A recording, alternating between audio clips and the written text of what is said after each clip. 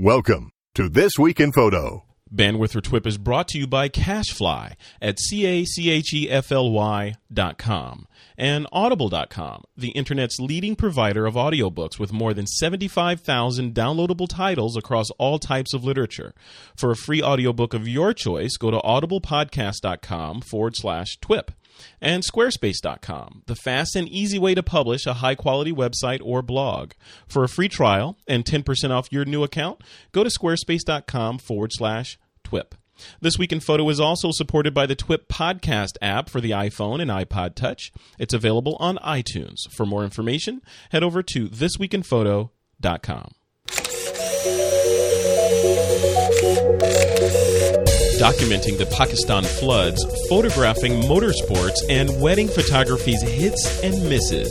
It's Tuesday, August 10th, 2010, and this is TWIP.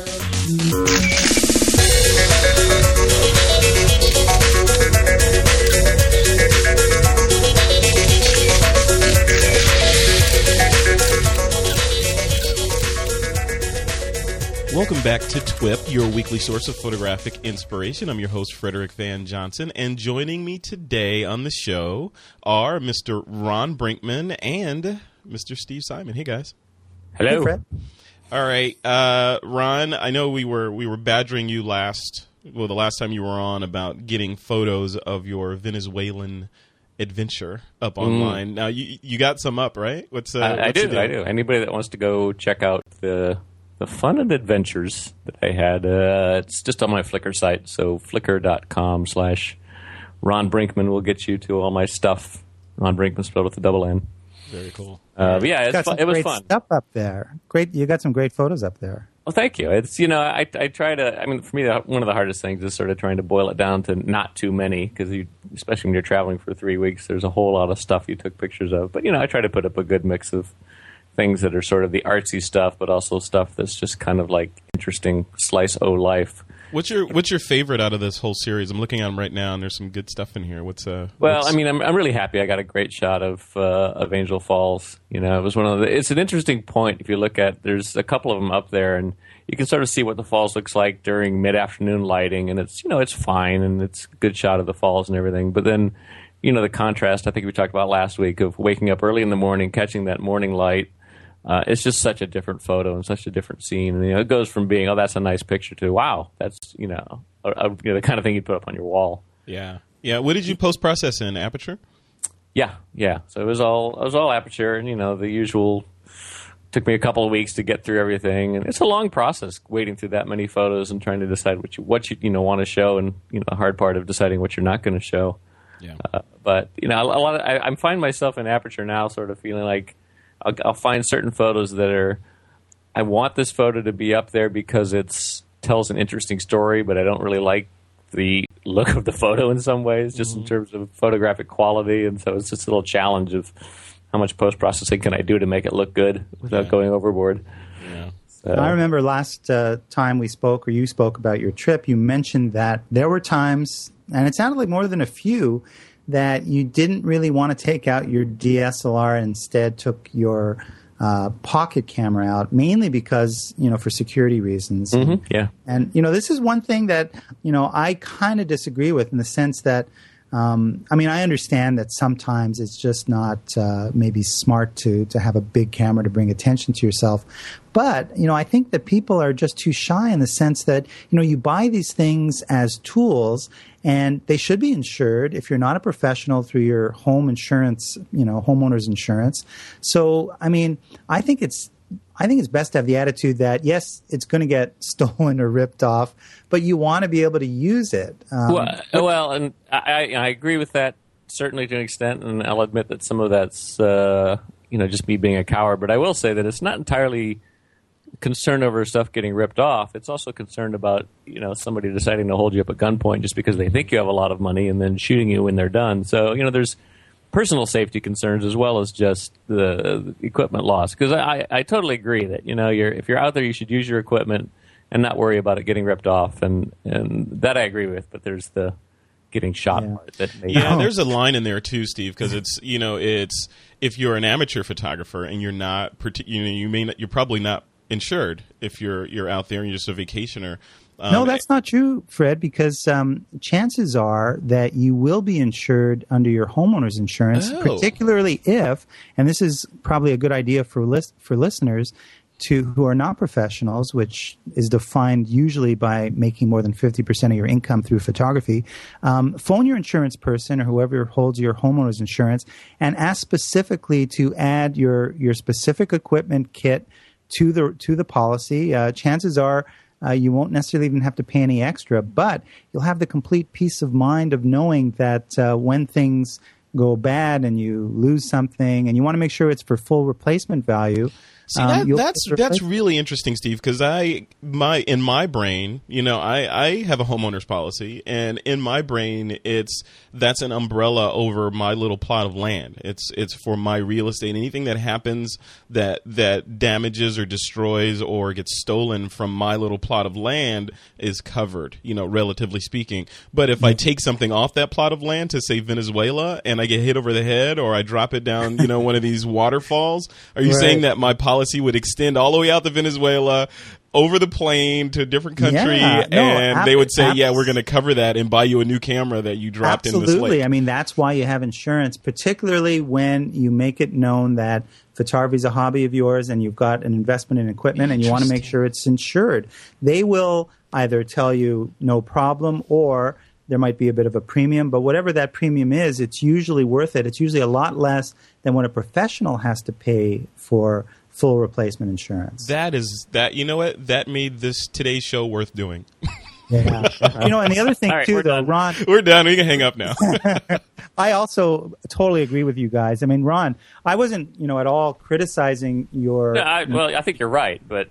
No, I just wasn't sure if that was what was the reason. You're more worried about the camera's object. But I mean, I think that the number one thing as a photographer traveling is you got to trust your intuition. And I believe that your intuition said, you know what, this might not be the best place to, change into my 300 to 800 millimeter lens just for security reasons. And, intuition, I think, works on so many levels. But on a creative basis, you want to trust your intuition photographically as well as, for survival instincts. Yeah, and it was the kind of thing where we'd gotten a lot of warnings, and it was just sort of, depending on where you're at, not wanting to be sort of obviously having money. I mean, literally I even did things like stick a couple of extra pieces of duct tape on my backpack, on my camera bag, to make it look like it was an old beat-up piece of crap, and things like that, just to sort of downplay the idea that there may be expensive gear in there, and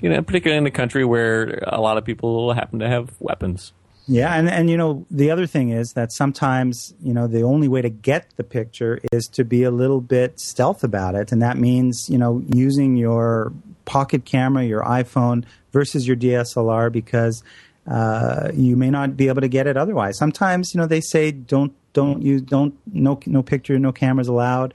And you might be a little sneaky and use a smaller camera and, without really looking and get a shot depending on the situation. So, I mean, it's really a little bit of experience. But for those out there that are wanting to keep their equipment, new and pristine and, it's a tool. So I would really say. No, I totally agree with that. My equipment's plenty beat up. And then, I do say, too, that having a good secondary camera, a good point and shoot, I've got the Panasonic LX3, and it takes very good pictures, especially if the lighting is good. So I'm not at all displeased with a lot of the photos that I got with it. So yeah. Did you guys see they announced the new LX5, by the way? Well, not to get off on before we get to that, let's give a quick nod to one of our sponsors. That's Audible.com. They're the internet's leading provider of audiobooks with more than 75,000 downloadable titles across all types of literature. And they feature audio versions of many New York Times bestsellers. And for listeners of this podcast, they're offering a free audiobook to give you a chance to try out their service. And I'm listening to a book it's been out for a while, but I just discovered it, which is the magic of digital. It's new to me, but it's called Tribes from Seth Godin, and I'm halfway through it, and it's I was reading before I read these books, I always look at the reviews before I download them, and people love Seth Godin. People follow. He's got a tribe that's like half the planet, and the book itself is about Essentially, part of it, not to oversimplify it, but it boils down to that, we all have these groups of people that are following the things that we do and that we can sort of influence and help direct in a certain direction. And, as you move through life, that becomes your sphere of influence. Now, Ron, did you read this? I read Tribes and read it on Audible even, and you're right, and it's a good book for photographers to think about too, because one of the real keys to success of a photographer is building up an audience, right? A client based or a follower based or something like that, and that's exactly what he's talking about here. Is sort of how do you sort of build a community. And I don't know any photographer out there that is successful that hasn't done exactly that at some level, either on a local basis or on a national basis. Yeah. Now, Steve Simon, have you heard of this book or have you read this? Oh yeah, no, I haven't actually read it. I would like to. I know about Seth Godin, of course. I think you can't really be on the internet and interested in growing your business without hearing about him, because his story sounds quite compelling. He's done very well for himself in business, and then became this kind of social marketer extraordinaire, and is doing good for everybody. Yeah. But there's no question that a lot of the things he says, just like a lot of the I wouldn't necessarily call it. I'd call it sort of social community self-help, if you will. But a lot of it is common sense. Yet not everybody is exercising common sense. So it just reminds you to, if you can kind of stay between the lines in terms of moving forward and taking action, you're going to see some tangible results. And I think that's a lot of the message that he's always delivering. Yeah, and he delivers it in a really easy to understand and yet very, very smart way. So definitely a recommended audiobook. So you can download Tribes for free, or any other audiobook of your choice. Just head over to audiblepodcast.com/TWIP. That's audiblepodcast.com/TWIP, and download it, give it a try, and if you like the service, keep rolling. Yeah, can I just say something, Fred? That the Audible idea and what they've done, particularly for now, just is so it makes so much sense, because we're so busy that we can multitask. We could we can listen to a book while doing some other things. It's not overly dangerous to be driving with an audiobook happening that you're listening to, because you can manage to do both. Something you can't really do when you're reading, and I guess especially for those kinds of books, it's just a perfect platform for that. Yeah, it is. Just audio content in general. With we've got all these amazing podcasts out there. We've got audio books and just all kinds of things out there that we can take advantage of the downtime. You're sitting in the doctor's office or you're mowing the lawn, whatever. You can actually get things done or be entertained or fill your brain up. So yeah, definitely. And I just wanted to mention one other point while it comes to my mind, because as much as what I just said I believe, I also kind of believe the obvious, and I think maybe you guys are on side with this, and that is, for photographers, sometimes we need to just go for that walk, in the forest and just sort of clear the deck. And I find in my personal experience that when I'm in that kind of relaxed situation, often some of my best inspirations and ideas come from there, and they're not going to happen when I'm multitasking and going through my busy task list. Yeah, totally agree. Yeah. Go ahead, Ron. It wasn't me, but I agree. Oh, okay. I thought you were going to say something. All right, guys. He just went for a walk in the forest. He's back now. Let's jump into the news. The first story is about Pakistan from the big picture, and they had some amazing images over there showing the flooding that has happened.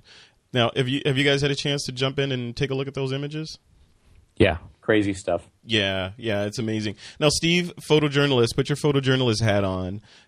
If you're documenting something like this, where there's heavy rains, there's moisture, there's death, there's just it's just a bad scene all around. What would you do as a photojournalist? Say you were tasked by, I don't know, say the New York Times or somebody, to go over there and come back with a photojournalistic piece that describes what happened there. What would you do? I mean, you got the call today. What's next? Well, I think just from a sheer reality point of view, in dealing with this kind of a tragic situation, you have to be in the moment as a photographer, and you have to go about your business, your photographic business, with purpose and direction. Because, look, you're in an absolutely horrifying situation where thousands, over 1,000 people, 1,600 deaths so far in this terrible tragedy. So, I mean, the last thing they necessarily need there is another person to parachute in and be a gawker. Mm-hmm. The photojournalists that cover this thing, they do good work by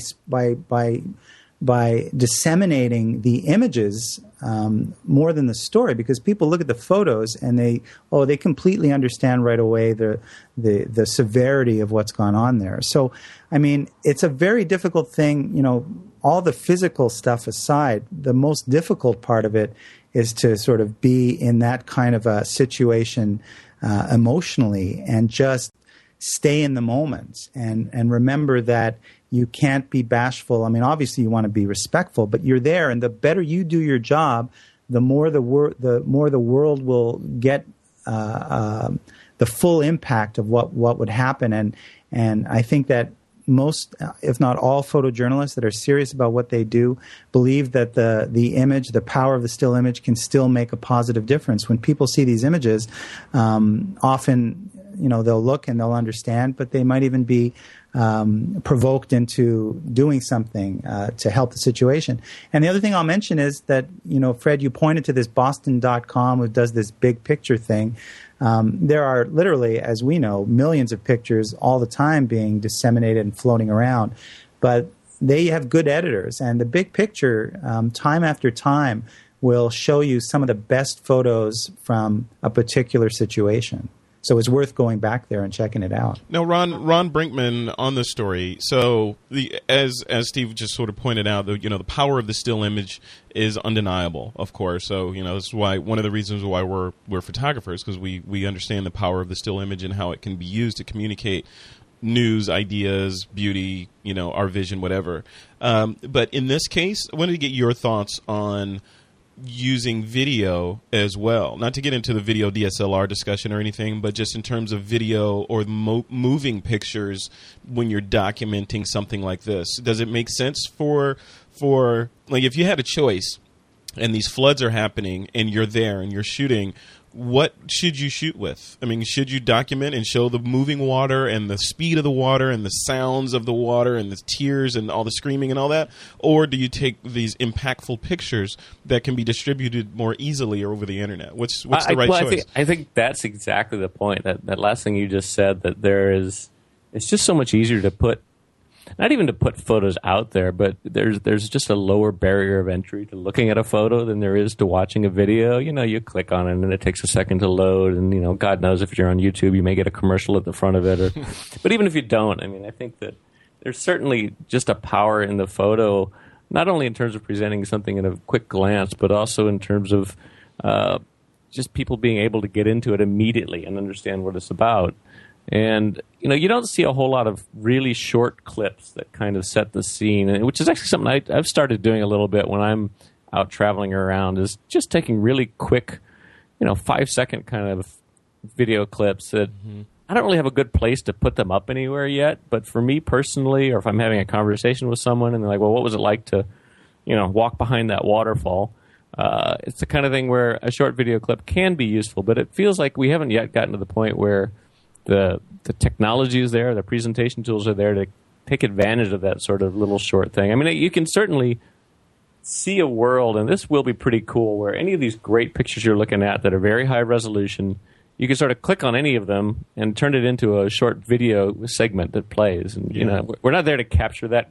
We're not there where the technology can capture at that level of quality yet, but I can see it happening, and that's probably the best of both worlds when it eventually gets there. Yeah, I think you're right, and I mean, I know Aperture 3 at least can build these crazy slideshows where you can have image, short video clip, image, short video clip, and then a bed of audio underneath it, whether it be narration or a soundtrack or whatever. So you can kind of get to that multimedia experience. And another photographer that I know does something similar, where he'll take a bunch of images and then take an audio recorder to record ambient, kind of like NPR does, you know, where they'll record, doing a piece in a factory, and they'll record some ambient of the factory sounds and put that behind the images, so that you had that another layer of depth. But you just have still photos at the beginning transitioning with a cross dissolve, and then below it you can hear the factory or whatever was happening at the time. So, yeah, just further to both your guys' points, when you look at Boston.com's The Big Picture, just by virtue of the way they've chosen to present the images, it's not a slideshow. You don't have to click on anything. You just have to scroll down. Mm-hmm. And by scrolling down, there are 41 photos here. You can scroll down these 41 photos, have a glance at each of them. And in like 12 seconds, you have a real sense of what's transpired in the areas that are ravaged by the floods. And really, there's nothing that can communicate so much so quickly than a series of still pictures. I mean, that's where that 1,000 words things, comes from, because it's true. You see an image. I'm watching this guy struggling against the water that's been flooded, and I mean, there's so much that I understand by looking at that picture almost instantly that a video clip or to try and explain it in words would definitely take a lot longer. So, but I agree with that, and but in my mind tends to always go to what's the next technology that's coming down the pipe. But I really do think that in a few years you'll see exactly what you're seeing on a page like this Big Picture page, where there's a bunch of what looks like still photos.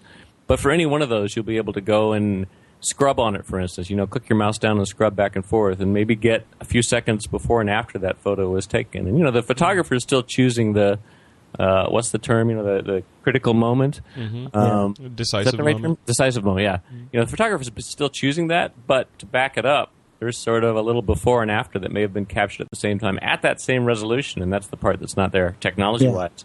But that being an incredible experience of, if you do wanted to see a little bit more of how fast is that water moving, like you're saying, or get a real sense of some of the sound behind it or anything like that, I think we will see a hybrid mode there where the photograph is always going to be your primary entry point into it, and then from there you could choose to dive in a little bit further. Yeah. No, I don't disagree at all, Ron, with that. I'm just saying that when you see the images presented in this very simple way, it's extremely fast and extremely powerful. Now, of course, if that was the case, and that is the case, in a lot of different presentations along the web, where you can get more information by clicking and moving around a little bit, and certainly that's a lot of the model for some of the electronic magazines that we're starting to see being produced for the iPad and those kinds of devices. Definitely, I think we're going to see a lot more. But one of the things that I've often said in the world of multimedia, I'm not convinced that everybody is actually spending that much time looking at, as just from my own experience, looking at the complete multimedia piece. If there's something that's 3 minutes and 44 seconds, I may, look at it for a few seconds. And I think a lot of people don't have the patience. We're becoming trained to be impatient and not spend the time on the web. But no question, it's very exciting, the possibilities. And I agree, now that we're seeing this convergence of video and stills within the tools that we're using that are very affordable, I think we're going to see a lot of exciting things coming very quickly. Yeah, and speaking of exciting, the next story that I wanted to chat about here is about the Massachusetts Bay Transportation Authority, also known as the MBTA. They're hailing people that are using social media to post photos of people that expose themselves and grope other people on their vehicles. Although they're saying that, if you're going to post that stuff on the social media network, please let them know first. But I think it was interesting that a government organization is saying, help us police this. Take photos of these folks that are doing these naughty things on trains, etc., and put them online. Did you guys read this story? What do you think about that, Steve? I mean, I took a look at it, and I think that certainly we have citizen journalists who's more than willing and happy to share the images that they get if they happen to be on scene of something that happens. As far as actually using pictures as That's bad. I wouldn't say a weapon, but yeah, in many ways it can be. I mean, the thing is, sometimes the damage is done, and all it takes is one kind of mislabeled situation that could really cause a lot of damage to people.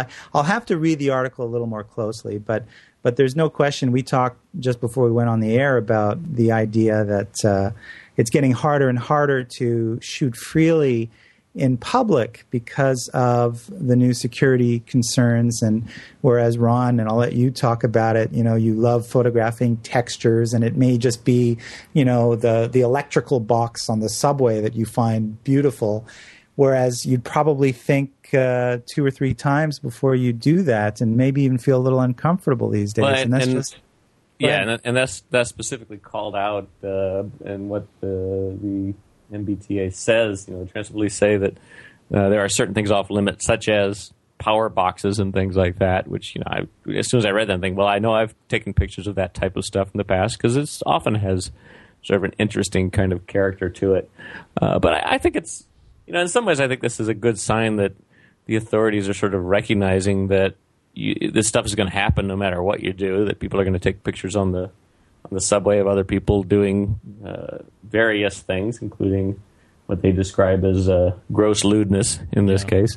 But it's dangerous, though. I mean, it just reminds me of a story that I read earlier this week about this disgruntled employee that decided he wanted to frame his boss by planting like child pornography or something on his computer, and yeah, of course the boss was innocent, but not before his life was ruined and he was in court and got fired and all this other stuff, and scorned by the community. And, this reminds me of that a little bit, because if you take a picture of somebody is innocent and, for some reason they look like they're doing something that they shouldn't be doing, or it's not obvious, and that goes up online, you could do some damage to people, just with a click of a shutter and posting things, especially with, today's technology with iPhones, that you can post it before, like this. One of the lines in the story was, someone's photo was posted on Twitter even before they got off the train. So you could get on a train, so we could snap a picture of you, and get it wrong, for whatever reasons. And then by the time you get off and your reputation is tarnished and you have no idea what happened. Right. Arguably it's interesting to me because I think back, and we're coming up on the 10-year anniversary of 9/11, which was really the catalyst for, most of the new security concerns that we're all having to deal with in the world. But when you think back to that time, it wasn't that long ago. It doesn't even feel like that long ago. Yet there were very few cameras around. I mean, okay, if you think back to the time, we saw these images, but 2001, not everybody had cameras. Matter of fact, I think, if I'm not mistaken, maybe you guys can correct me, but there were certainly a lot less cell phone cameras available at that time, or they weren't being used like they are today. The progression, if you want to call it that we've made in terms of being able to record anything. I mean, it's rare that a human being is out house without some sort of recording device now, with cameras built into just about every phone. So, I mean, even though it was 2001 and we thought we saw images from all angles, it's far different then than it is now. Now, just about everything is recorded all the time. Yeah. Well, and that's only going to increase. You're right, Steve, that it wasn't at the time. It was not nearly as common. And I think it was more the subway bombings in London that happened a couple years after that, where the news really relied on people with cell phone cameras to kind of get some footage of what was going on. But it seems to me like you almost need to get to the point these days to embrace the idea that there are multiple cameras viewing any scene at any given point in time, and just sort of deal with the reality of that. And hopefully what that means is that it'll also help to avoid situations where somebody may take a photo of somebody doing something that looks questionable from one angle but looks just fine from another angle. Yeah. And just on a bit of a tangent, I mean, that just makes it, for our TWIP listenership and for ourselves as photographers, I mean, it really does raise the bar, as we know. I mean, we've talked about how many people are getting into photography growing, and the people that we meet that are getting into photography as a hobby is growing, because it's gotten to the point where, you know, people are surprised at what they're able to achieve with the camera they buy for $300 and $500. So in a sense, it really raises the bar and challenges us to really do good work that will stand out from other people's. And the way to do that is, in my mind, is to just, you know, make it personal. What are you interested in, and pursue something that you're kind of passionate about photographically. Yep, I totally agree. All right, guys, we've got a special guest that's standing by on Skype to chat with us today. This is a guy that frequents the This Week in Photo forum area, and you know, I put out a request on there for folks that are, you know, doing interesting things in photography that we could have a quick conversation with and kind of share their knowledge on their particular area, like you were saying, Steve, or their area of interest. And today's guest is Mike Doran. He's a motorsports photographer, and he runs a company, or is a member, I'm not sure if he runs it, called D&W Images, and has agreed to come on the line to talk to us about that. So we are all three going to have a quick chat with him. I'm going to see if I can bring him into the fray here. Let's see. Hey, Mike, are you there? Yeah, I am. Hey, it's Frederick, and you're on This Week in Photo live with me, Steve Simon, and Ron Brinkman. How are you doing? Pretty good. How are you? Pretty good. Thanks for standing by for the call. We appreciate it. And are you ready to have your brain picked about motorsports photography? Yes. So first of all, can you give us just a little background on who Mike Doran is and you know what you do? I'm a photographer that's actually, I live in Northern California, and I started this 22 years ago, and I got into it because I rode motorcycles, and I started going to the racetrack and just seeing what other people produced and go, I could do better. Mm-hmm. And I picked up a camera and started taking photos when it was film, and started showing up at Willow Springs, of all places, in Southern California, and started selling my photos to other racers and friends. And I got the interest of a couple editors, one from Motorcyclist Magazine and one from Cycle News. Wow. And it just kind of went from there. People started seeing what I could do and started sending me places, and now, are you making your full income through photography? Yes. You are? Oh, wow. Yes. Very cool. So, well, the first 15 years, the first 10 years, it was I worked full-time jobs and did my motorsports work on the weekends. Got it. Okay, so then let's into the nitty-gritty of it a little bit. What are you shooting with? What lenses, what body, and all that magic? Let's see, I'm using Canon equipment. So lately I've been using, I have a 1D Mark III and a Canon 7D. And then over the past couple months, I've been able to get from Canon a 1D Mark IV to test. Oh, yeah. Then glass, I'm using anywhere from a 15mm fisheye to a 500mm f4. Now you're on the official photography crew, so you're not in the stands, you know, trying to get a decent shot. You're like right next to the cars, right? I have a what's called a hard card for 2 tracks, Laguna Seca and Infineon Raceway. In fact, I am an employee of Infineon Raceway as a staff photographer. Wow. Okay. So what are the restrictions? I mean, of course, you know, besides the obvious, stay out of the way. But don't go walking on the racetrack. Yeah, don't cause the race to end, right? What are the restrictions that they put on photographers out there? The biggest thing right now is no video. Oh, because no video. Wow. No video. Photographers, unless they've been assigned by a video crew, because, for example, NASCAR is a prime example. TNT owns those rights to videotape the race. So if a photographer is caught taking video of a race without the express permission of TNT, Infineon, and NASCAR, that photographer gets ejected and asked not to come back this year. That's getting harder to police, isn't it, Mike, because of the DSLRs? Oh, yeah, it's incredibly difficult, and I actually caught a photographer at Infineon during NASCAR. He was working with a laptop on the wall, which is a really bad thing to do, One, because you're not paying attention to what's going on the racetrack because you're looking at your computer. And he was tethering. And I go, this is really stupid. Dude, you got to back off the wall. You can't do that. And I got some attitude. And I go, okay, fine. And I just went to my boss, said, this is what's going on. And he took care of it. So hey, Mike, I tried. Go ahead. Yeah, I was just going to ask you another question about your autofocus techniques. I wondered, because I'm not as familiar with the Canon system, but I know with Nikon there's different degrees of dynamic focusing, focus points, and so on. And because you're dealing with very fast-moving objects, do you find yourself using different autofocus strategies, or do you stick with one for the most part? I stick with center point for one, and it depends on the camera. 11 points in the 7D, 11 points in the Mark III and Mark IV, and then 19 points in the 7D, and then just pretty much stay on time value and vary my shutter speeds anywhere from 60th of a second all the way to 640th of a second. Cool. And it depends on what I'm shooting, too. Bikes are generally 640th of a second. Cars are anywhere from 250th to 500 to 640th.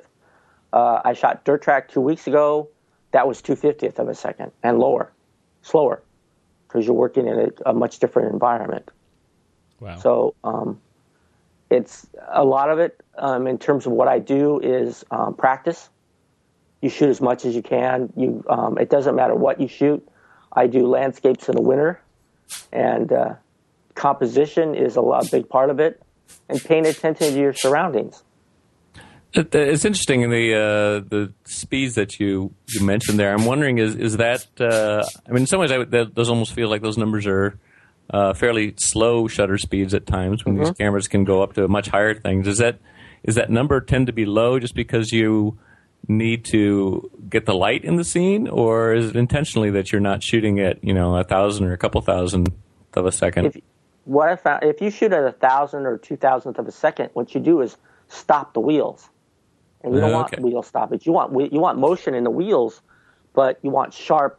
And what I focus on is mostly the helmet of the rider or driver, and everything else comes into play because you're using the different points. But with a center point, you focus on, like, for example, motorcycles, I focus on the rider, particularly on the helmet, because if the helmet's sharp, everything else is 9 times out of 10 is sharp.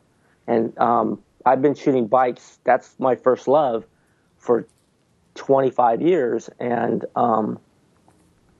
if you practice, I shoot on an average, well, to give you an example, my 2-year-old Mark III has 270,000 frames on it. Nice. That's awesome. You got some mileage. Well, and over the past, I actually checked it. I have 9 terabytes of storage. So I have probably somewhere in the neighborhood of 1 million motorcycle shots over the past. Amazing. And that doesn't include all the slides and stuff I have in storage. Mike, how are you managing all that data of the digital piece of it? I'm using iMac 24 and a MacBook Pro, and then I'm using LaCie hard drives. Okay, cool. And what software are you using to manage? Oh, Lightroom 3 and Photoshop CS5 now, but I've used Lightroom since its inception, or since I switched to Macs, and since its inception, and then Photoshop. I just use Photoshop mostly just to do my printing. I don't use it to edit. I use Lightroom for that. Got it. Now, on the cameras themselves, or the cards that you're shooting to, now does the speed of the card? It seems like so you're probably shooting on continuous high, I would imagine, a lot of the times. Does the speed does the speed of the card factor in for you? And if so, what are you using? I'm using Lexar 300 time cards, and I have a couple PNYs I've tried. They've actually worked the best. My Lexars have been really good too. I've tried some other stuff, SanDisk and some other ones, and just not had really good luck with them. I've had crashes and corrupts and stuff like that, and I've just gone to something I know and trust. I've been using Lexar since I first started shooting digital. Yeah. So I really haven't had a problem with those cards. Very cool. All right, Mike. Where can folks go to check out some of the images that you're shooting and keep up with you online? They can keep I'm on Facebook as under D&W Images. I have my Zenfolio account, which is www.zenfolio.com/Mike Doran. Mm-hmm. And then I have my own website, which is www.dandwimages.com. dandwimages.com. Yeah. Got it. Cool, Mike. Well, thanks for pausing your day to let us chat with you and pick your brain on this. Hey, no worries. Yeah, it's great to chat with you. I don't think we've had a motorsports photographer on the show before, so you're the first. So we really appreciate it. Well, and if in the future, if you'd have some questions regarding motorsports photography or something along those lines, I'd be more than willing to help in that regards. I do a lot of teaching in terms of photographers that come to the racetrack who've never shot motorsports before, fans specifically, because they see what we carry and they ask, and we answer those questions. Help them out as much as possible. Oh, very cool. So people can probably reach out to you via your website. Oh yeah. Okay. Awesome. All right, Mike. Thanks a lot for joining us. Thanks. You're Mike. welcome. All right. Take care. You too. All right, that was Mike Doran. I was pronouncing his name wrong. I was saying Doran, but it's Mike Doran, the motorsports photographer. That was pretty interesting. Steve, did you know all that stuff as the resident professional PJ that can shoot any situation at a moment's notice? I know everything, of course. No, it was very interesting. I mean, that's a whole other world. I don't think I've ever shot motorcycle racing. I have in the past shot Formula One. And when I was a young guy in Montreal, just sort of starting out, I remember I was on there was a platform to catch the start, and all the photographers are there. There's probably about 30 photographers on this platform, and the race started, and mine was the only camera that went off, and I'm going, bang, bang, bang, bang, bang, bang, bang. And I later realized that they actually do sort of a practice lap before they do the actual start, so it was hugely embarrassing because I was the only one who didn't know that. But now you know, and now thousands of TWIP listeners know as well. Right? No, that was awesome. All right, that was a pretty good interview. I'm glad he answered. I was worried at the beginning that he wasn't going to pick up. Yeah, these live things, I mean, this is exciting. I'm sure the whole TWIP listenership out there is on the edge of their seat. Who's going to pick up? I hope they appreciate it. All right. Another quick nod to one of our sponsors, Squarespace.com. They're the fast and easy way to publish a high-quality website or blog. And Squarespace.com has announced new social widgets. And they've got, like we said before, a native Twitter widget so that you can link up multiple accounts, filter responses by keyword, and overall customize the look and feel so that the widget matches the design of your site. They've also got a Flickr widget that also allows you to pull in multiple accounts and show those images on your website, which is ideal for the TWIP listeners, I would assume. And then also a native RSS widget, which is a piece of software that lets you pull in feeds from any other site on the web that supports the really simple syndication or RSS scheme online. So definitely check it out. I know Joseph's site is executed in Squarespace, and he's loving it. He's kind of a power user of it. So if you want to see the site in action, head over to apertureexpert.com, and you'll see an example of how the site or how Squarespace.com can be deployed in a professional environment. And if you'd like a free trial of Squarespace, head over to squarespace.com/TWIP. You don't need a credit card. You can just try it out, build your own website. Then if you decide you'd like to purchase it, you'll get 10% off when you enter the offer code, wait for it, TWIP, T-W-I-P. That's squarespace.com/TWIP. All right, guys, I got another treat for you. This show is chock full of treats today. Chocolatey goodness. It's chocolatey goodness. That used to be my nickname. Anyway, so I could not resist. And it will be again. I feel a show title coming on. But this interview, this is another interview. So we did the one with the with the motorsports expert. Now Roger Sakala, he's the CEO or the founder of a company called LensRentals.com. And we know Lens Rentals, they're friends of TWIP. And he recently writes a lot of blog posts. Steve, I know you're an avid reader of his blog posts, but he recently wrote a blog post about some unfortunate mistakes that new wedding photographers tend to make. It's kind of comical, but it also stings a little bit if you're one of the people that he's talking about. Steve, you're familiar with Roger's blog, right? Oh yeah, no, I love that guy. I mean, I've used them before. Full disclosure, we got a nice TWIP discount. Although I believe our listeners still get a discount, perhaps. Although I shouldn't say that. Yes, they unless do. I know it. Okay, great. And if you want to find out what that discount is, you got to go to the blog post at This Week in Photo. It'll be in the show notes for this post. Perfect.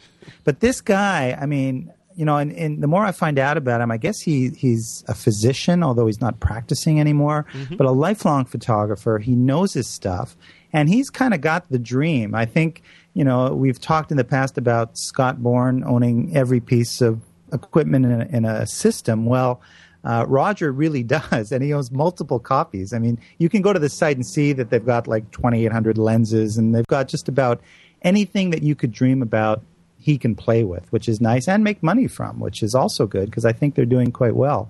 But because of that, he's got a depth of knowledge that not very many people have, because not only is it his own playing around with this stuff, but he rents out, you know, the same lens over and over again to a variety of different people, and cumulatively he learns about that particular lens and, you know, what works and does it last, and he writes about it a lot. And there's some articles on there. I would encourage people to go see it, that talk about stuff that you're not really going to find anywhere. And, you know, I'm working on a couple of projects where I'm doing research, and I'm going to his blog because when he's talking about lenses, there's some really good, interesting material there in terms of everything from focusing issues and the phantom focusing issues that so many people talk about on the web all the time, to the reality behind all that stuff. And so, yeah, I definitely think he's a great resource to go to.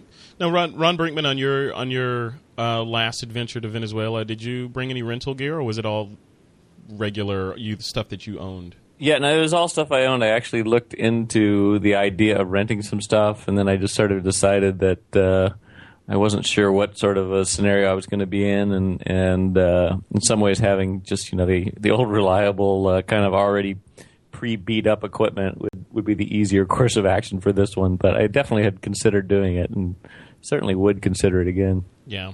Awesome. All right. Without further ado, here's Roger Cicala of LensRentals.com. All right. I'm chatting with Mr. Roger Cicala. He's the founder of a little company called LensRentals.com. If you haven't heard of them, you should know about them if you're a photographer, because basically they are an infinite camera bag full of lenses for you, so you can pick and choose as you go. But I'll let Roger explain that stuff to you as we go through this interview. So, Roger, welcome to This Week in Photo. Well, thank you for having me. That was my pleasure. And I got to say, you and I were talking before I clicked the record button, but you know, one of the reasons I wanted to have this conversation with you is because you wrote this what's turning out to be a really popular post on the LensRentals.com blog about wedding photographers and some acronyms that describe them and that sort of thing. So I wanted to get your thoughts on that. First of all, describe. I'm going to have it come from you in your own words. Describe the post that you wrote and what it was about. Well, I had done a couple of real serious blog articles that were technical, and they wore me out. And I just got up one day and thought, I want to write something fun. And at Lens Rentals, we have a pretty large staff, and we're all on separate computers, and we communicate by little notes that are on the customer's orders. And, of course, we start abbreviating like everybody else does. And we have some abbreviations we use pretty commonly here, and I got an email that morning with a couple of them and thought, I'm going to just write this article because two reasons. One, I thought it would be fun, but also because I was getting tired of people doing the same thing over and over again. I thought if I put out here these abbreviations, people will go, oh, wait, that might be me. Maybe I shouldn't do that. Yeah. So describe it's a pretty long post, but give me a couple of the abbreviations that you put in there and describe the wedding photographer that we're talking about. Well, the most common abbreviation that we use is DIFF, D-I-F-F, which stands for either doing it for free or doing it for family. Uh-oh.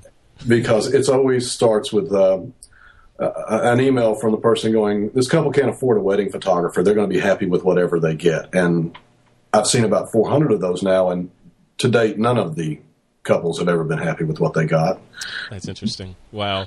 So is it why weren't the couples happy? Was it because the photographer screwed the wedding up completely, or what?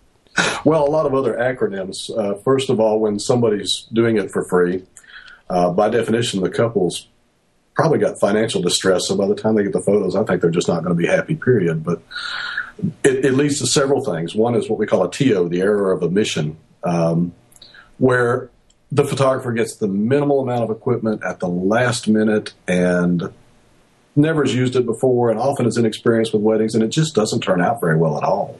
Yeah. You know, one of the things that got me, I was reading your blog post there, was the folks, and I couldn't believe this, so tell me if this is actually true, that photographers come to you and rent gear like right before the wedding without having tried it out, and then go in and try to figure out how to use the gear while they're doing a live event? Absolutely. They want to get a very short rental, so they get it Friday afternoon and the wedding's Saturday morning.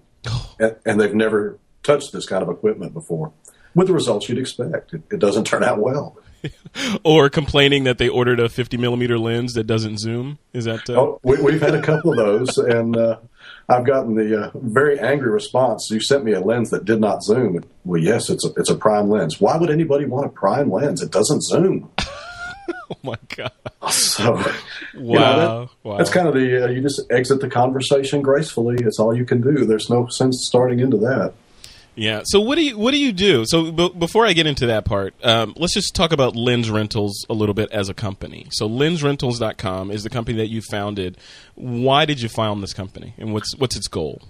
Well, I founded it by accident. I many years ago bought a 500 millimeter f4 lens for a once in a lifetime trip, and it was wonderful. And I came home and I looked at that thing and thought, I'm not going to even shoot with this for another year. And what have I done?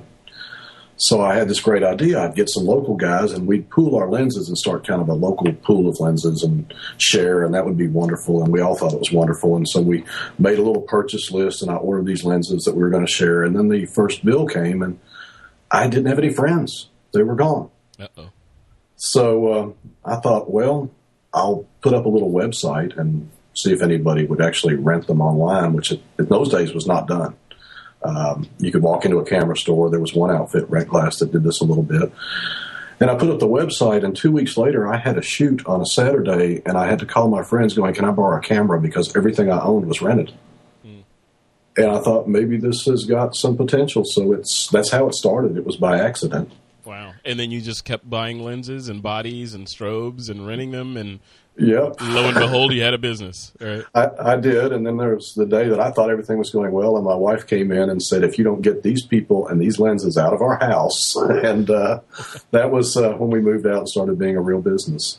Wow. Now, how has the economy affected your business? I would think from a layperson's perspective or an outsider's perspective, I would think that it would have increased your business because people, normal folks like me, the lens I was lusting after, I may think, you know what, I'm going to hold off on that lens, but I still want to go on a shoot so I can spend a percentage of that and go grab it and do my shoot and send it back. Have you seen a bump in business, or has it hurt you? No, we've seen a bump. And I think it was two things happened at once. The economy went bad and camera and gear prices went up. And we all know in the last 2 years what's happened to lens prices and camera prices. Mm-hmm. I think a lot of people started with, I'm not going to buy this right now, I'll rent it.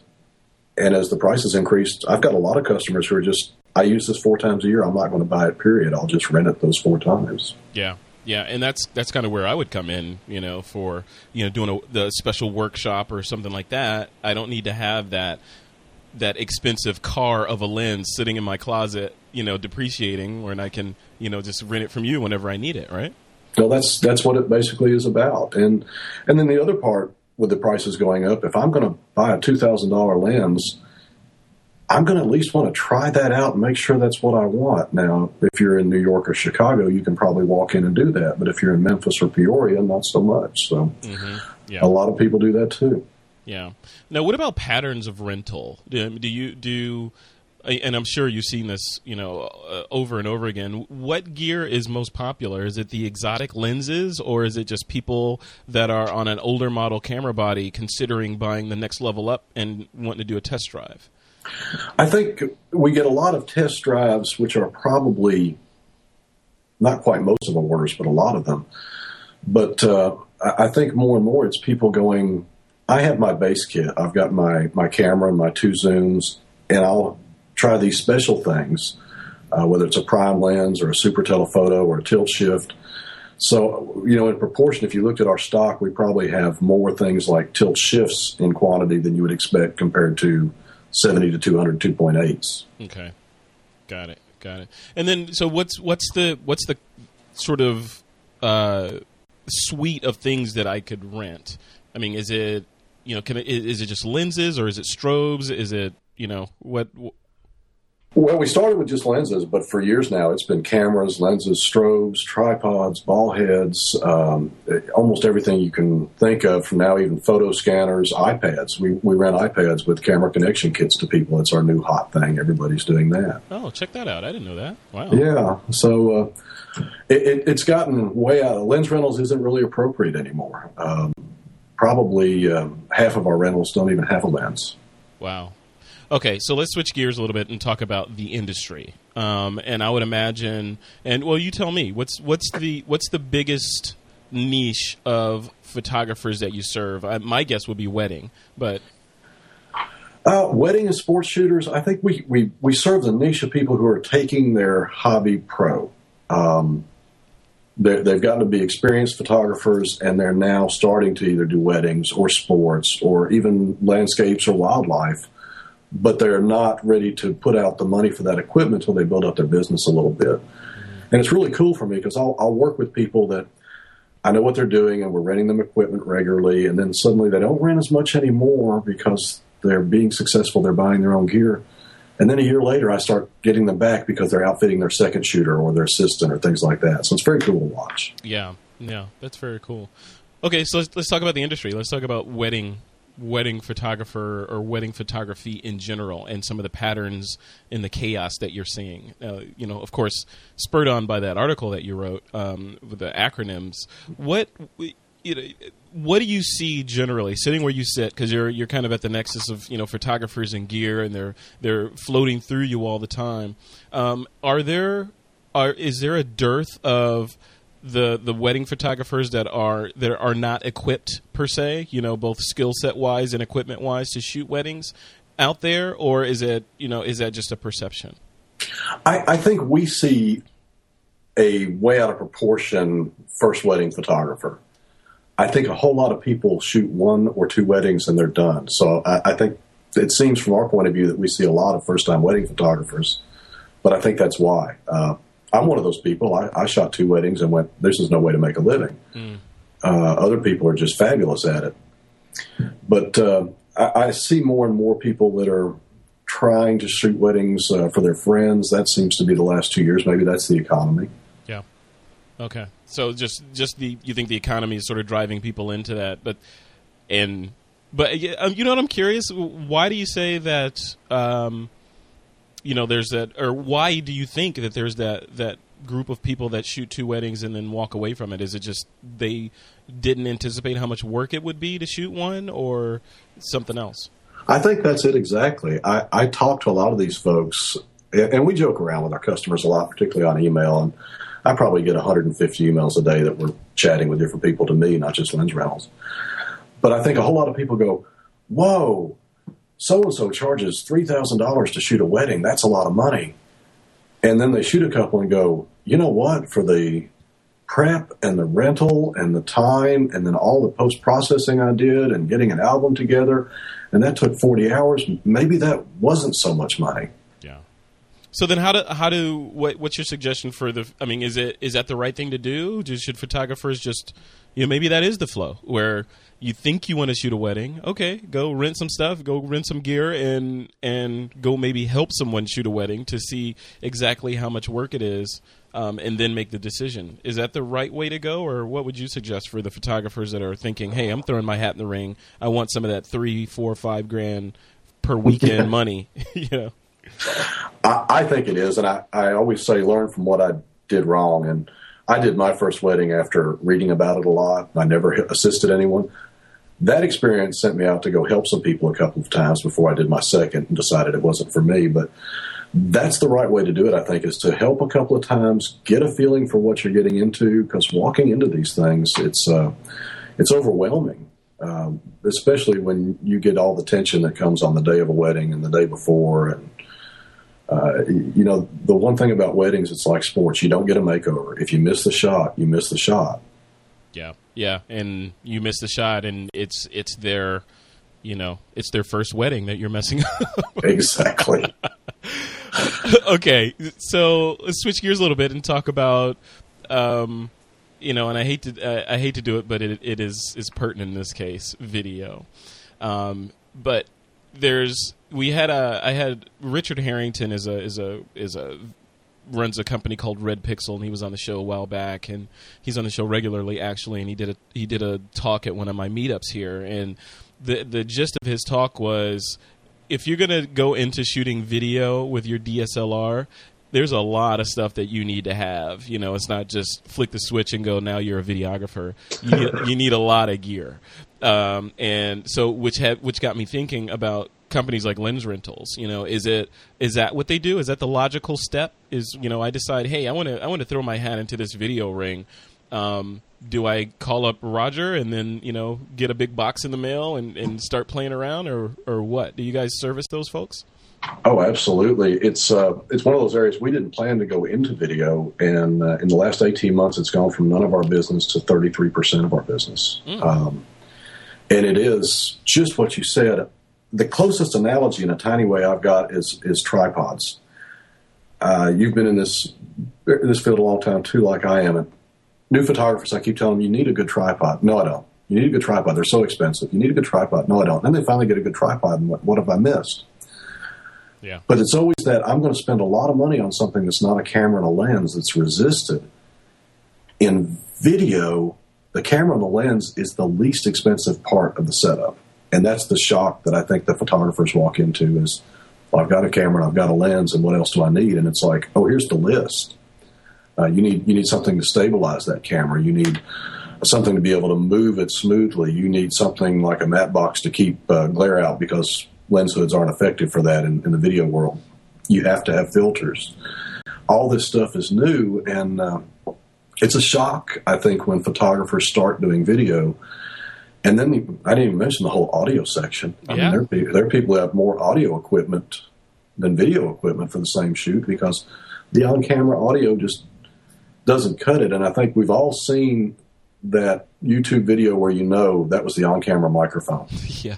It's like, that's not going to cut it for anything but home movies. So you have to have now a microphone, probably a field recorder, some cabling. You have to post-process that in, and we get tired of post-processing our photographs. That's nothing compared to bleeding the audio onto a video and doing those things. So it's work, but it's cool, and it's, I think, inevitable that what I see is a big move of people understanding that this is going to be a big learning curve and very expensive, but I'm a professional. I'm going to have to be able to do this. Sure. And that's where it is right now. Yeah, just go in with your eyes open instead of thinking, hey, I'm going to flick this thing into video mode and capture some video of the first kiss along with the stills. Exactly. And it doesn't work like that. No, it doesn't. But they're learning quick. And I have a lot of customers who were pure photographers a year ago who are making some real nice video now, but I don't know any of them that did it without a little culture shock. Yeah, because it's culture shock for all of the things that you just mentioned, as well as, like you said, the post-processing and the whole suite of software that you're going to need to learn behind the scenes, aside from just Lightroom, Aperture, Photoshop. Now it's Final Cut, Premiere, Soundtrack Pro, Audacity, all these different things that come together to allow you to produce a video. Whereas with the still photograph, you're generally okay with one or two pieces of software and you can get the job done.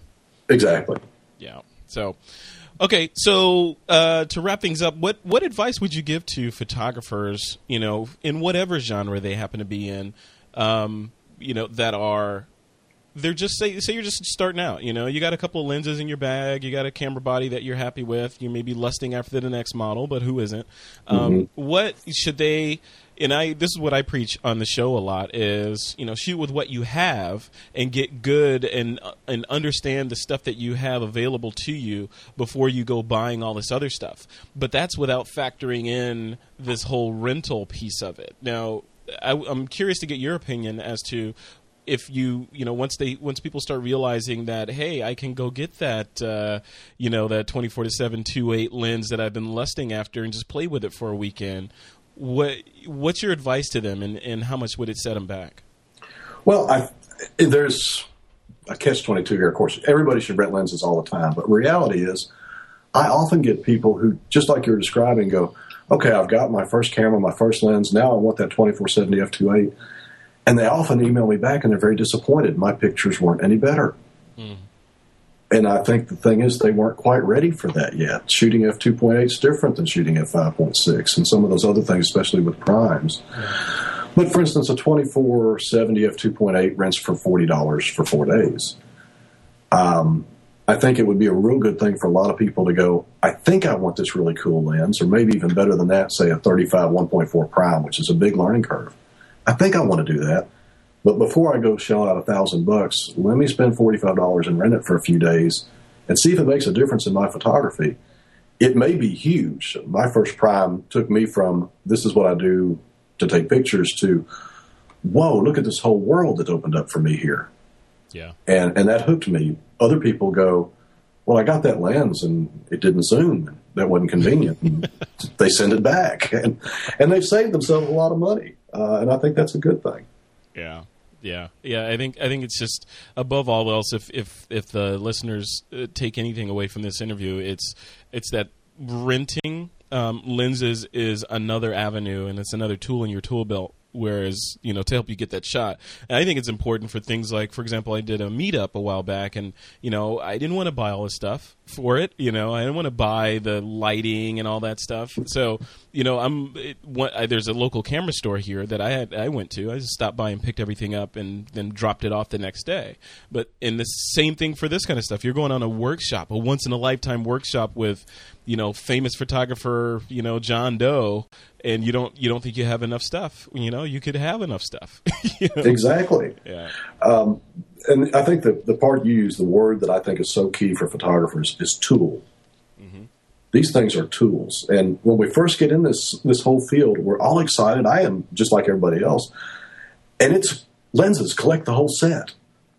Yeah. And that's not possible because these are tools. Yeah.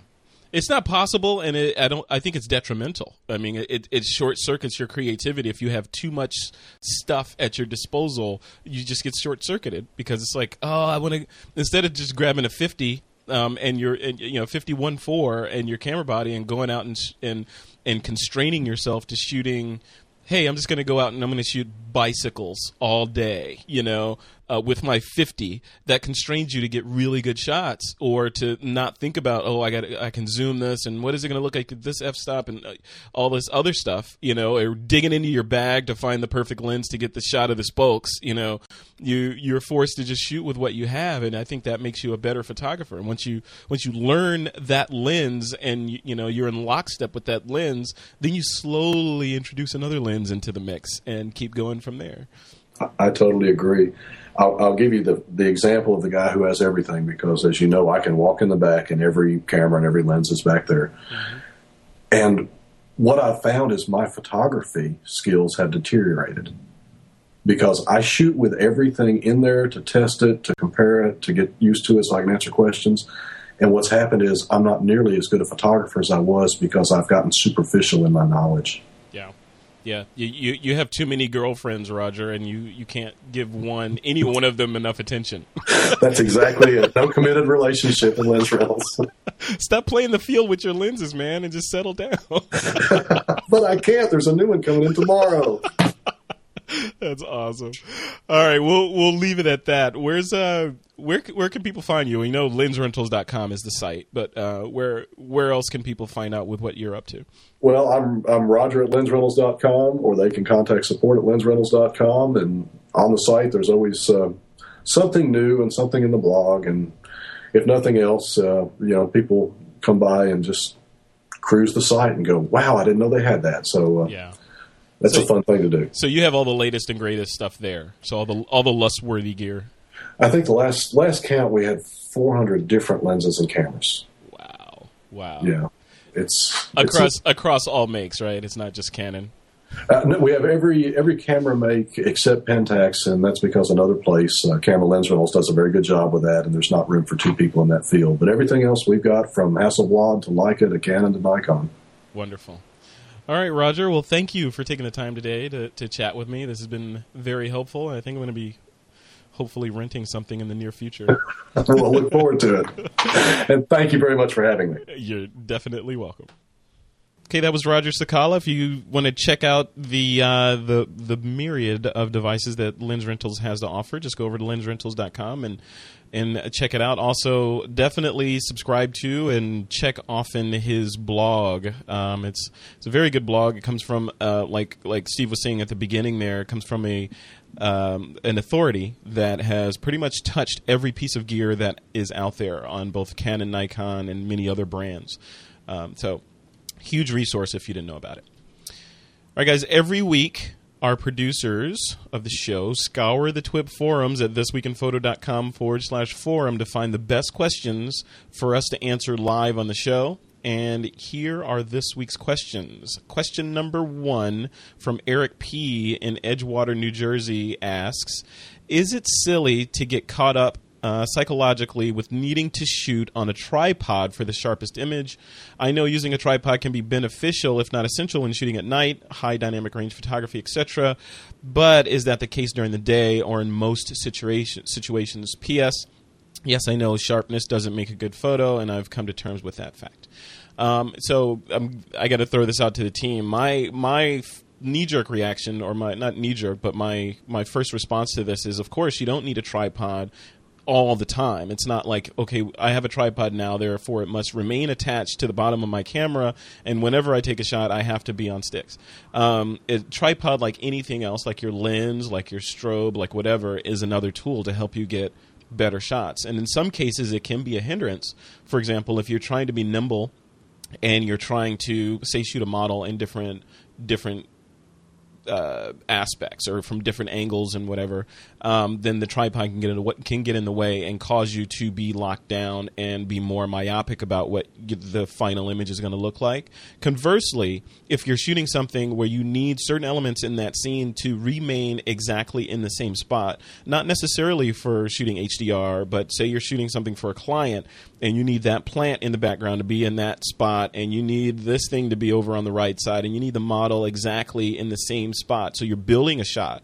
The best way to build a shot like that is to lock your camera down so that movement of the camera isn't another variable that's entering into the equation of your overall composition. So I'll throw it to you guys. Ron, what do you think about tripod? Is it a necessity, or is it use with caution, or whenever you need? Yeah, I mean, I wouldn't call it a necessity, although I think there are a lot of situations where people don't realize until they get back and look at their photos in a large size that they really should have had a tripod on there. And part of that's just sort of learning what shutter speeds you can get away with for certain lenses and that sort of thing. But I kind of look at tripods as almost like an insurance policy where you hope you don't have to use it, but there are times that you rely on it, you need it, and it's really good to have. And consequently, having a tripod with you is generally a good idea as long as you're willing to put up with the pain of carrying it around.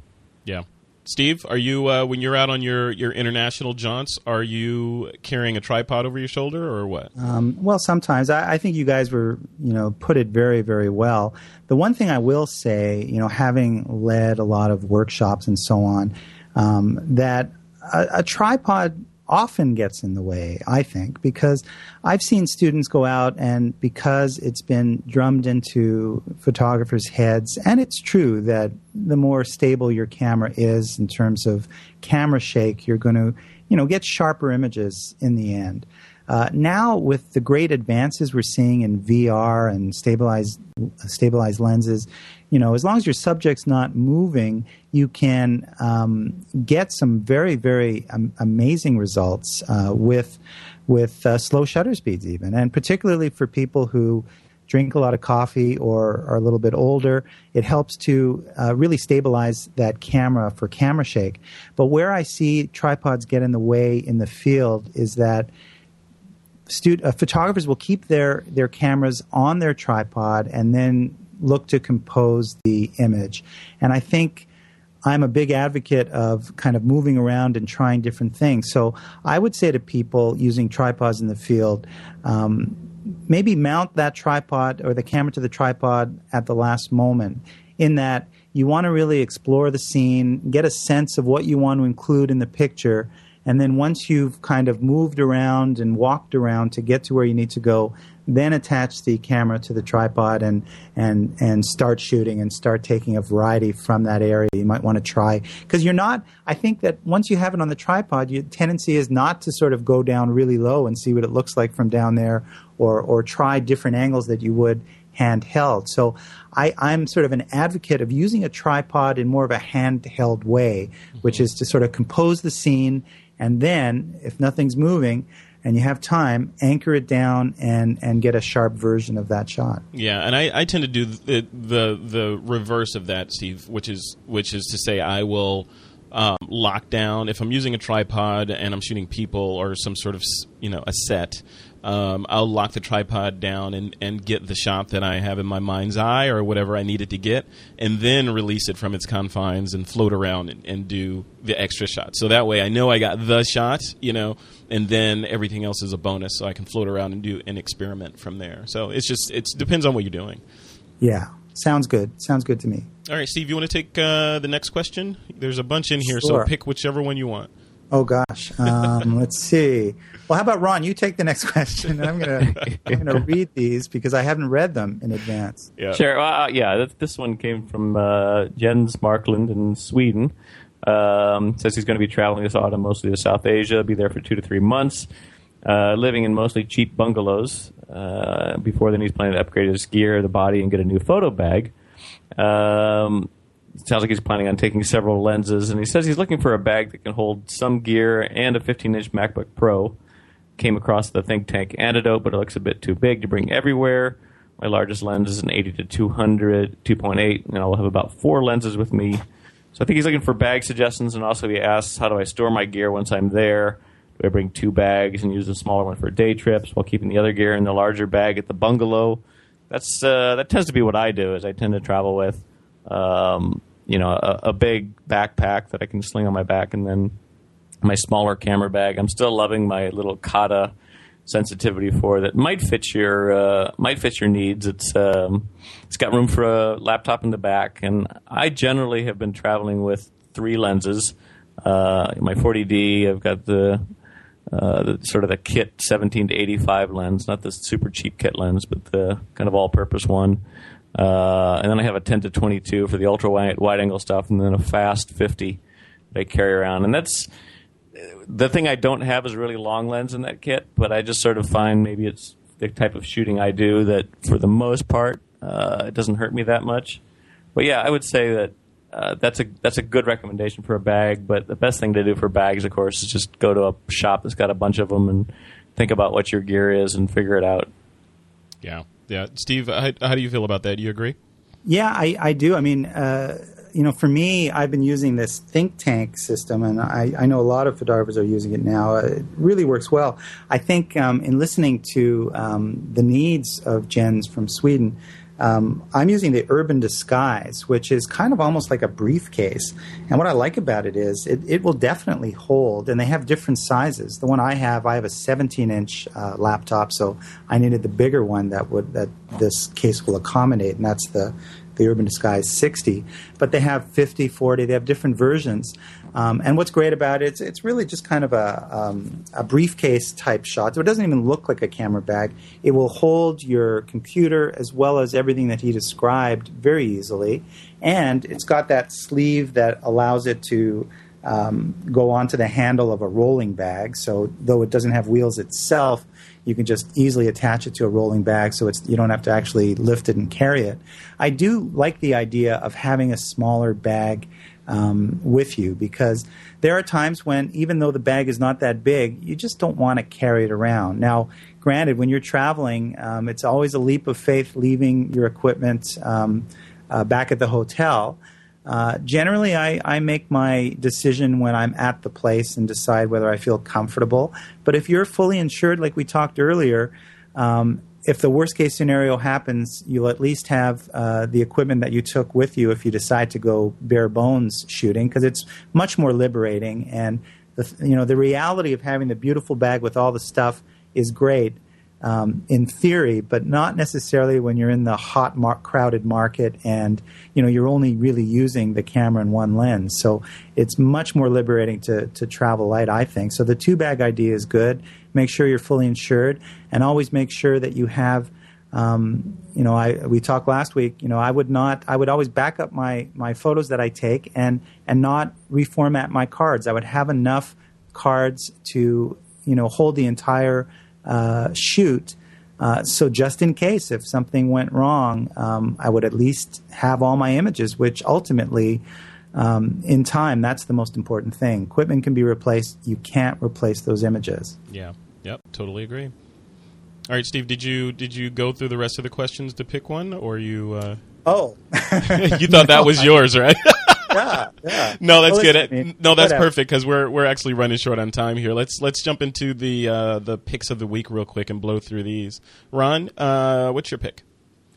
My pick is something that I think Alex and I looked at was it PMA or something a while back, but I actually bought one and used it in the field. And it is a very compact tripod called I've forgotten what it's called. It's the Tamrac Zip Shot, right? Zip Shot. Yep. Thank you. Yes. Very small, compact tripod that still gets a decent height on it. It's sort of those aluminum tent poles that you're probably familiar with if you've ever done any camping, that you there's a string of elastic that runs inside of them, and you can just sort of let them fall loose and they'll sort of snap into place. Yep. So it wraps up, pretty tightly. It's very lightweight, so you actually will take it with you, as opposed to saying, "Oh, I don't feel like carrying that thing around." And for what it is, it's reasonably stable. It's not going to hold up if the wind is blowing much or anything like that.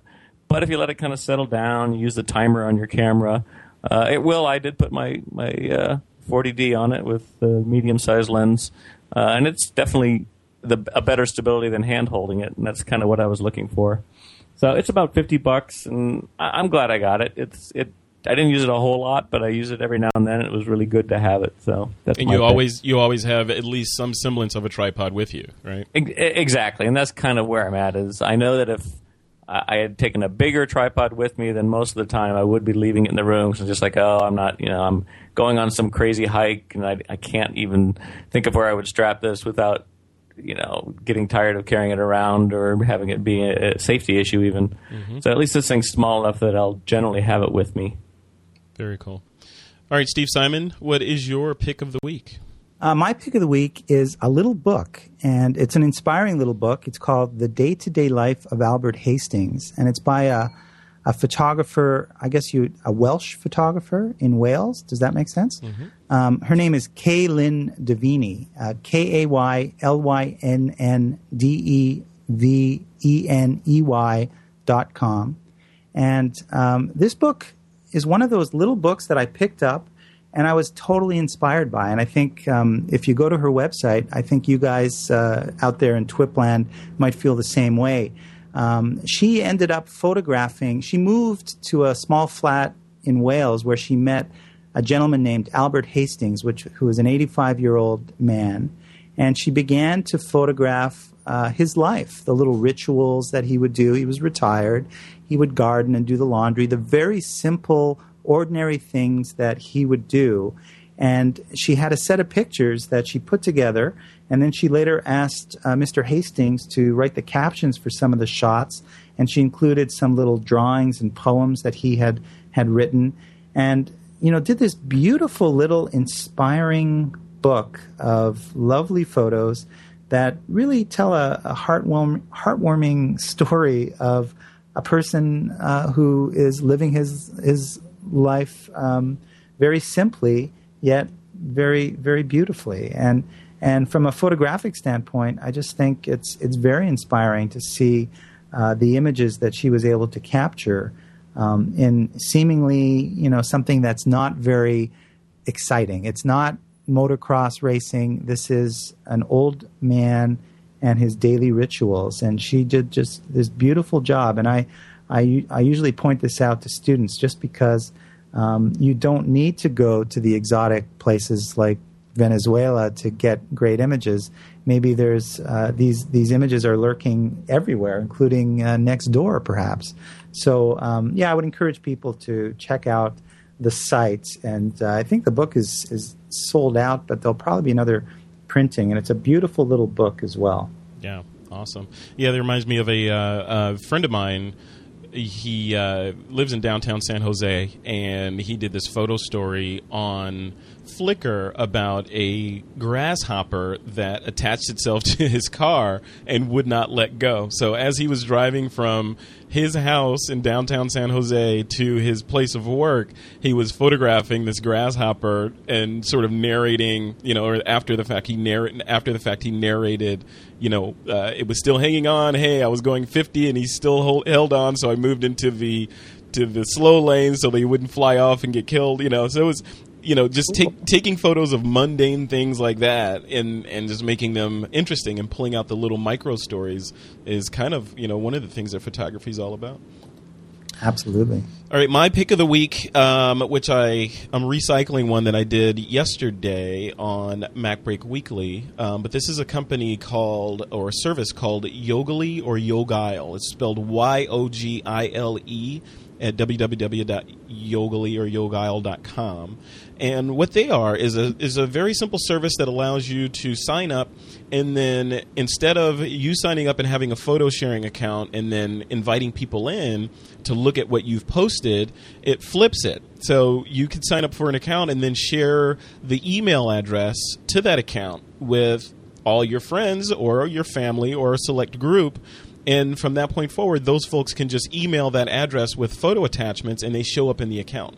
So great for things like if you do a photo walk with people and you want everyone to be able to collaborate or share their photos in one pool, or a family and everyone wants to kind of throw all their images from one event into one spot. Excellent for that sort of thing. And I do believe it's free, so definitely check that out. All right, we are to the photo missions, which is the really exciting piece here. Every week we challenge you, the TWIP listeners, to challenge yourselves photographically. And each week, along with being recognized for the show, we may even award you a photography book, which is courtesy of our friends over at Peach Pit Press. This week's winner, selected by Mr. Ron Brinkman, is by TWIP member Lee Adcock for his shot of what looks to be above-ground piping in the early morning or evening light. Oh, Ron, why did you like that shot? It's one of those things that I can't necessarily quantify. I looked through them, and there were some great photos submitted. The topic was diffuse, and I don't know, just something kind of grabbed me about the way the light is sort of coming through the fog. There's nothing in there that's particularly well defined, but you kind of get this sense of architecture, which I'm always sort of a fan of, and maybe a little bit of urban decay even. It just kind of jumped out at me. So one of those things where I can't really point to specifics on it so much as just kind of a gut aesthetic reaction to it. Very cool. Well, it's still posted up there in the TWIP forums in the photo missions area. So if you want to go check that out, head over there and take a look at that winning entry. And congratulations to Mr. Lee Adcock. So all you need to do is direct message me in the TWIP forums with your contact info, and your book will be on the way. All right, the next mission could be yours to win. This week's mission is going to be titled Disturbed. Disturbed. So, for the full details on this mission, should you choose to accept will we get submissions from people on the subway system here? I know. Here we go. Thanks. Thanks for planting the inception in people's heads. We appreciate it. Yep.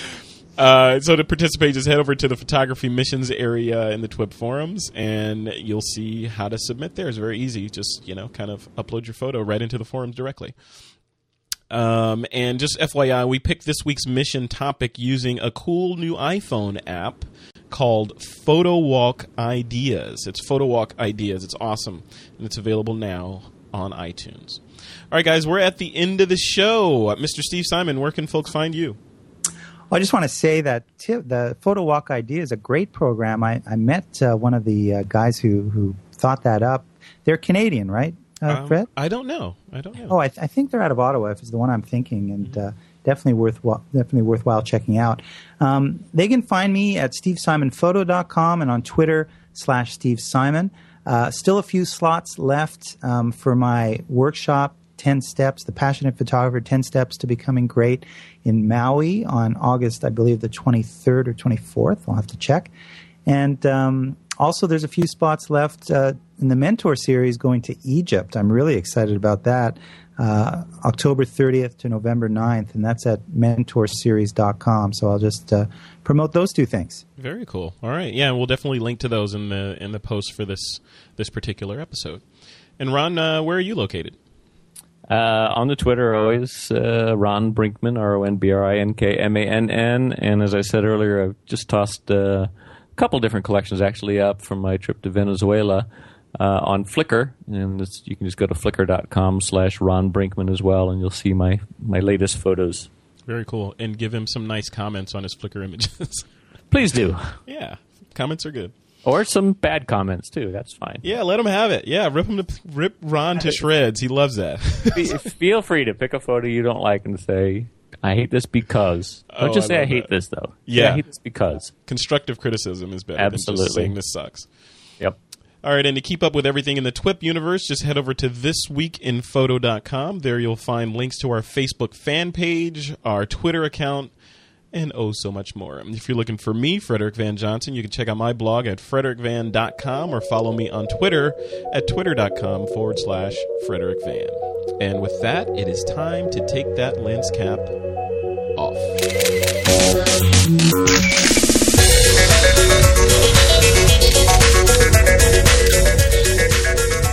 Bandwidth for TWIP is brought to you by CashFly at CACHEFLY.com. and Audible.com, the Internet's leading provider of audiobooks with more than 75,000 downloadable titles across all types of literature. For a free audiobook of your choice, go to audiblepodcast.com/TWIP. And Squarespace.com, the fast and easy way to publish a high-quality website or blog. For a free trial and 10% off your new account, go to squarespace.com/TWIP. This Week in Photo is also supported by the TWIP podcast app for the iPhone and iPod Touch. It's available on iTunes. For more information, head over to thisweekinphoto.com. This Week in Photo is a Pixelcore.tv production. Produced by Suzanne Llewellyn, with technical producers John Riley and Alutha Jamakar. The show's content contributor is Eric Horton.